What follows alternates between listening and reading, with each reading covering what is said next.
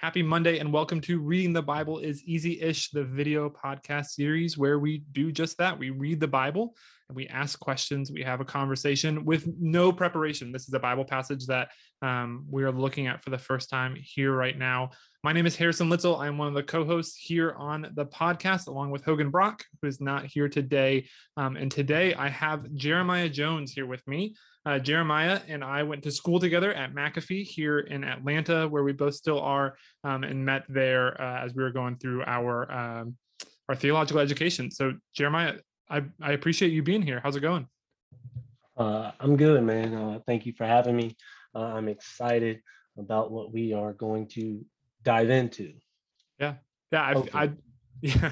I have not seen you since we were in school together, and I remember you and I had Greek class together. I don't remember if we had other classes together, what other classes we did, but I do have memories from that Greek class and the time spent there. Oh yeah, you were an A student and I was struggling. So I definitely remember that class, but it was not a good one for me. We had a good group of people in that class, though. I feel like that was one of those things where we suffered together and just working through all that kind of stuff. Yeah. So speaking of Greek, Jeremiah, tell us what's it like for you to read the Bible? When you read the Bible, what are your practices, habits, tools? For me, it depends on my stage of life. Mm-hmm. There are some days when I just read a proverb based upon the date of the month, and then I'll take Psalms 150 divided by 5, and then whatever day that is or whatever, I'll say, this is this is the number of the Psalms I'll start on for that day, and I'll read 5 Psalms for that day. I occasionally I try to do the whole read through the Bible thing unsuccessfully, like everyone else, but I found a different way to do it, which I enjoy a little bit more. It's a 52-week read through the Bible, and each day it breaks it out into, each day of the week is broken out into, say, like the prophets, New Testament, Old Testament, poetry, and some other category I'm forgetting. So I like to do that reading through the Bible program, just because of the way it's sectioned off, and then just the chunks are smaller, and they're just not all over the place, so you can kind of remember the narrative that you're reading versus like this gunshot approach, I feel like, when I do the other year in Bible programs or whatever. So yeah, that's kind of my approach right now. Just kind of fill out how I feel that day. Oh, one other thing, there's a app that I use called Pray While Going, or Praying As You Go, or is it Pray As You Go, I think is what it's called. And it uses Ignatius type of a leading and prayer model and things of that nature, but it has a scripture that you center around, and I use that in the morning when I'm taking my kid to school, and then my kid and I'll pray, and then sometimes those verses will drive my thought for, say, that day, because they said something intriguing, and I'm like, let's just dive into this passage and let me figure out what's happening here. So it all just kind of, I've started to get freer as I've grown, I would say, in my faith, because I used to be very like dogmatic and like systematic and like, I have this book and I need to go through this book every single day type thing. Yeah, that wasn't really feeding me, if you will, for the long haul. So I had to change it up a little bit. Yeah. I appreciate that. I do think there are times for me too where I've, if I try to make myself too many rules and things like that, I think it's setting me up to succeed. But then I end up reacting against it, and then there ends up being this kind of shame built in, right? This guilt of like, well, I broke this rule, and so now I'm behind, and do I catch up or do I stay behind? And all that 100%. Kind of stuff just kind of snowballs on you. So those different practices that do give you a little bit more freedom can definitely be helpful. I'm gonna spring a question on you now that I didn't tell you I was gonna ask you, but I feel like you brought it up, of having a kid and kind of encountering these different passages with your kid. How does that impact you? What's different about going through the Bible with a kid rather than doing it by yourself? Man, my daughter can ask some questions, and so she's 4. and she'll hear a word or term, and she'll ask, what does that mean? This is her phase she's in. What does that mean? What does that Hmm. mean? And I have to really think, like, how do I explain this to a 4-year-old? So it really pushes me to grow in because I'm used to explaining things to adults and, theological concepts at times, all that stuff. Um, but can I explain that theological concept to a 4-year-old? So it really just pushes me. Hmm. It makes me really think. And then there's things that we read, for instance, in her the kid Bibles that she has, or that we hear, and I'm like, specifically in her kid Bible, I'm like, they could have explained this better, or they Yeah. could have used a different word that she would have understood more. So yeah, it really drives me to really think, how do I explain this to my kid? Yeah, for sure. One of the things that I've been enjoying recently is that one of the projects I'm working on the team that I'm on, we are working on definitions of the Bible for children, right? So we're talking about like, what is my definition for the Bible? And if I had to explain this I work with preschoolers. So if I had to explain this to a 3-year-old or a 4-year-old, how do I define the Bible? How do I even describe what this book is to someone who's 4? And yeah, I agree. It does. It just makes you stop and think. You have to kind of break down all these words that become common language to adults, within the church, especially. We have this kind of vocabulary that we build up within the Christian faith that people get used to and accustomed to, but 4-year-olds, they don't know what those words are. You have to kind of break those down even further and really kind of sometimes wrestle with it yourself, of this word that I've used all my life to describe my faith. What does it mean to me? What does it actually mean, as opposed to just kind of using it as this quick buzzword as we kind of go through these conversations. So I agree with you. Yeah, it can change things a lot. But I really appreciate you sharing how, that's a part of y'all's daily practice as you drive. That's great. Um, so for you, do you have a version of the Bible that you are drawn to, that you use regularly? What is it for you? um, um, I stick with the NRSV Okay. for the most part. Really depends on the setting too. Sometimes Yeah. I ain't gonna lie. Certain settings, you can't go in there with a certain version of the Bible. So, Yeah. No, I but hear I that. mainly try to stick with the NRSV. Yeah, the NRSV seems to be a popular choice among our guests here, and so we'll stick with that. But Jeremiah, to you, for today, you and I will be looking at Hebrews chapter 9, verses 24 through 28. This is one of the passages coming up this coming Sunday in the lectionary, the Revised Common Lectionary. And so what we'll do, as is our practice on this podcast, is we will read it. I'll read it for us from the NRSV.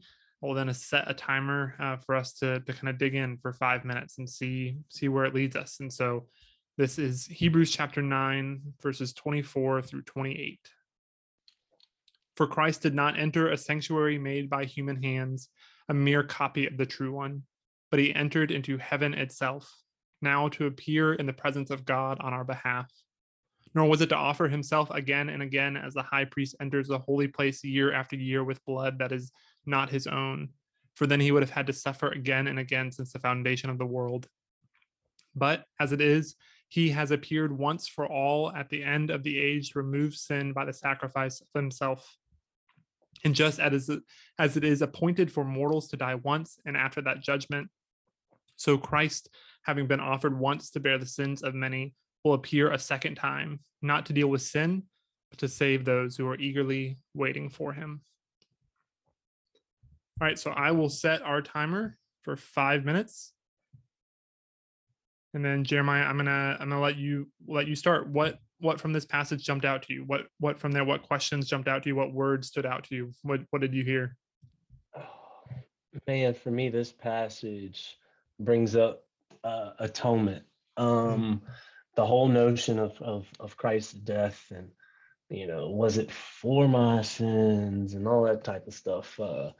And I'm also going. I'll I'll probably preface this with, right now, my social location, I've been working through new atonement theories, if you will, mm, um, and having to press against some atonement theories that people tend to use frequently at church, um, to say there's another way to kind of view this. And so this kind of brings up some of that in me. It makes me wonder and about that and how we can kind of explain what's actually taking place. Um, and then the blood in the holy place and the atonement that's happening with the lamb in the Old Testament, or the picture of what's happening.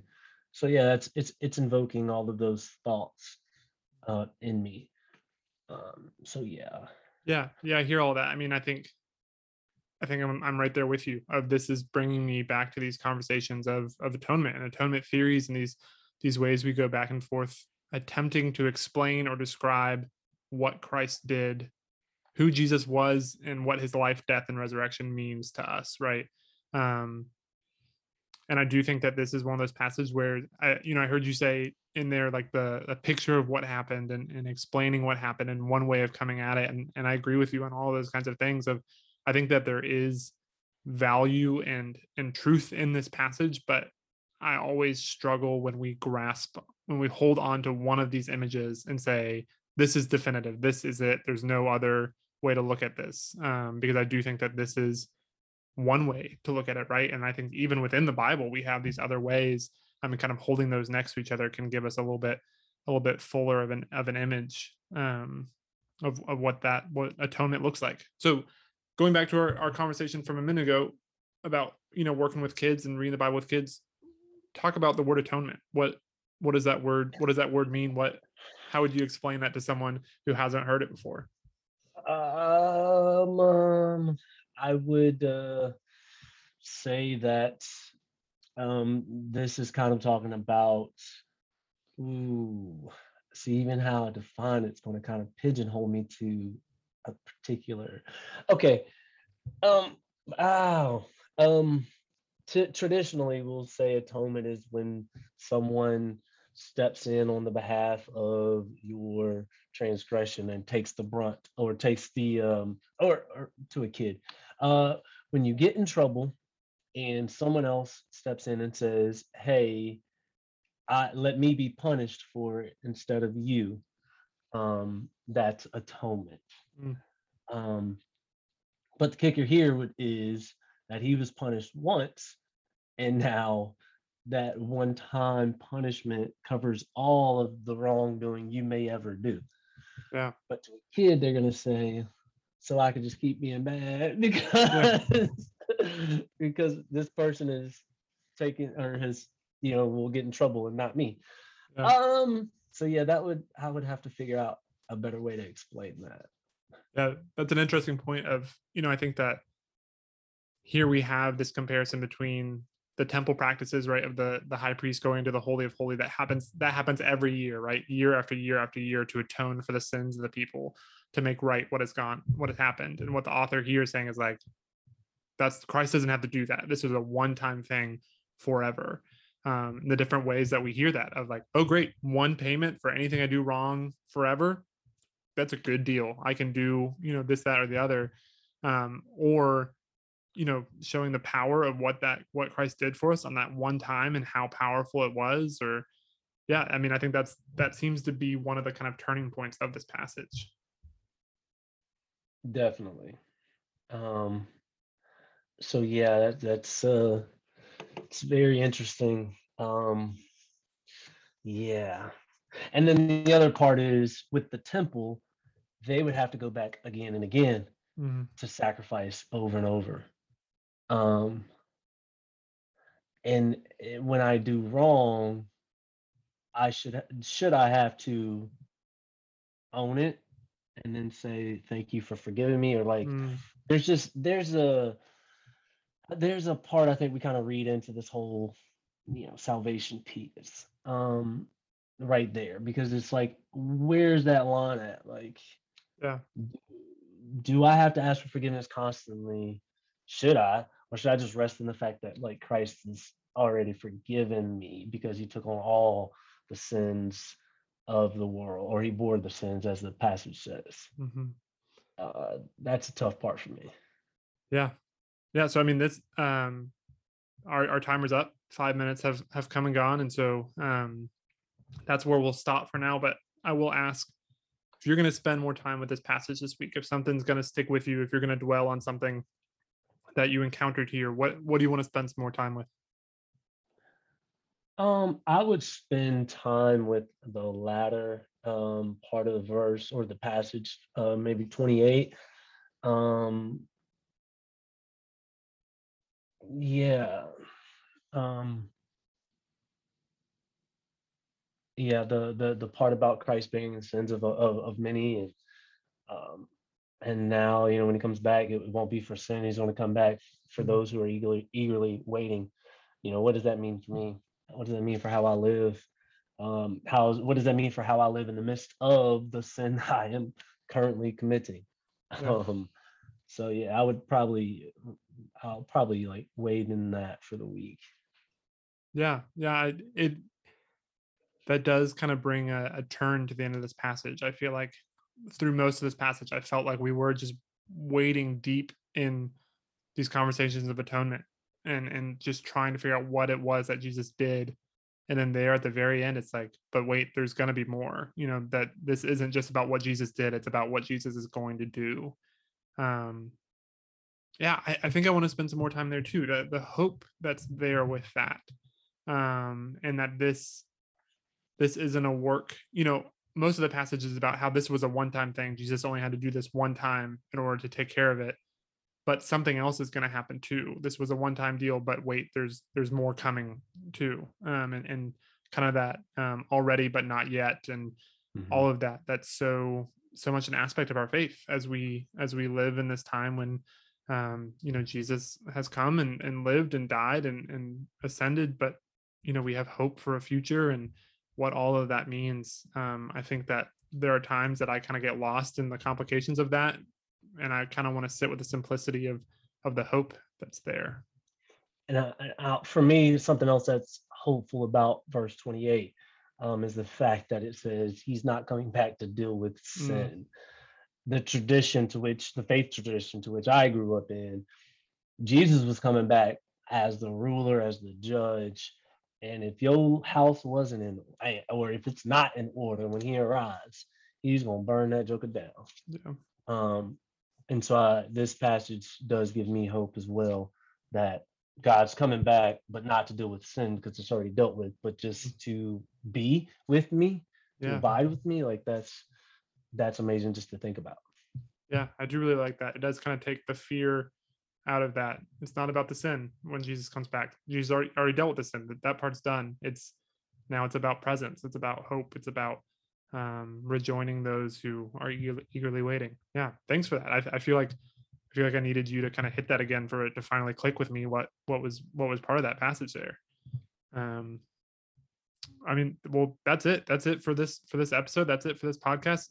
I feel like we're just now kind of hitting this passage and finding where it is. But thank you to everybody watching or listening for joining us. If you've made it with us this far, we hope that you like, subscribe, follow, share it with a friend or somebody else who you think would want to hear this week. Somebody who would want to join us as we continue to read the Bible and encounter these passages in ways that we hope are approachable and accessible.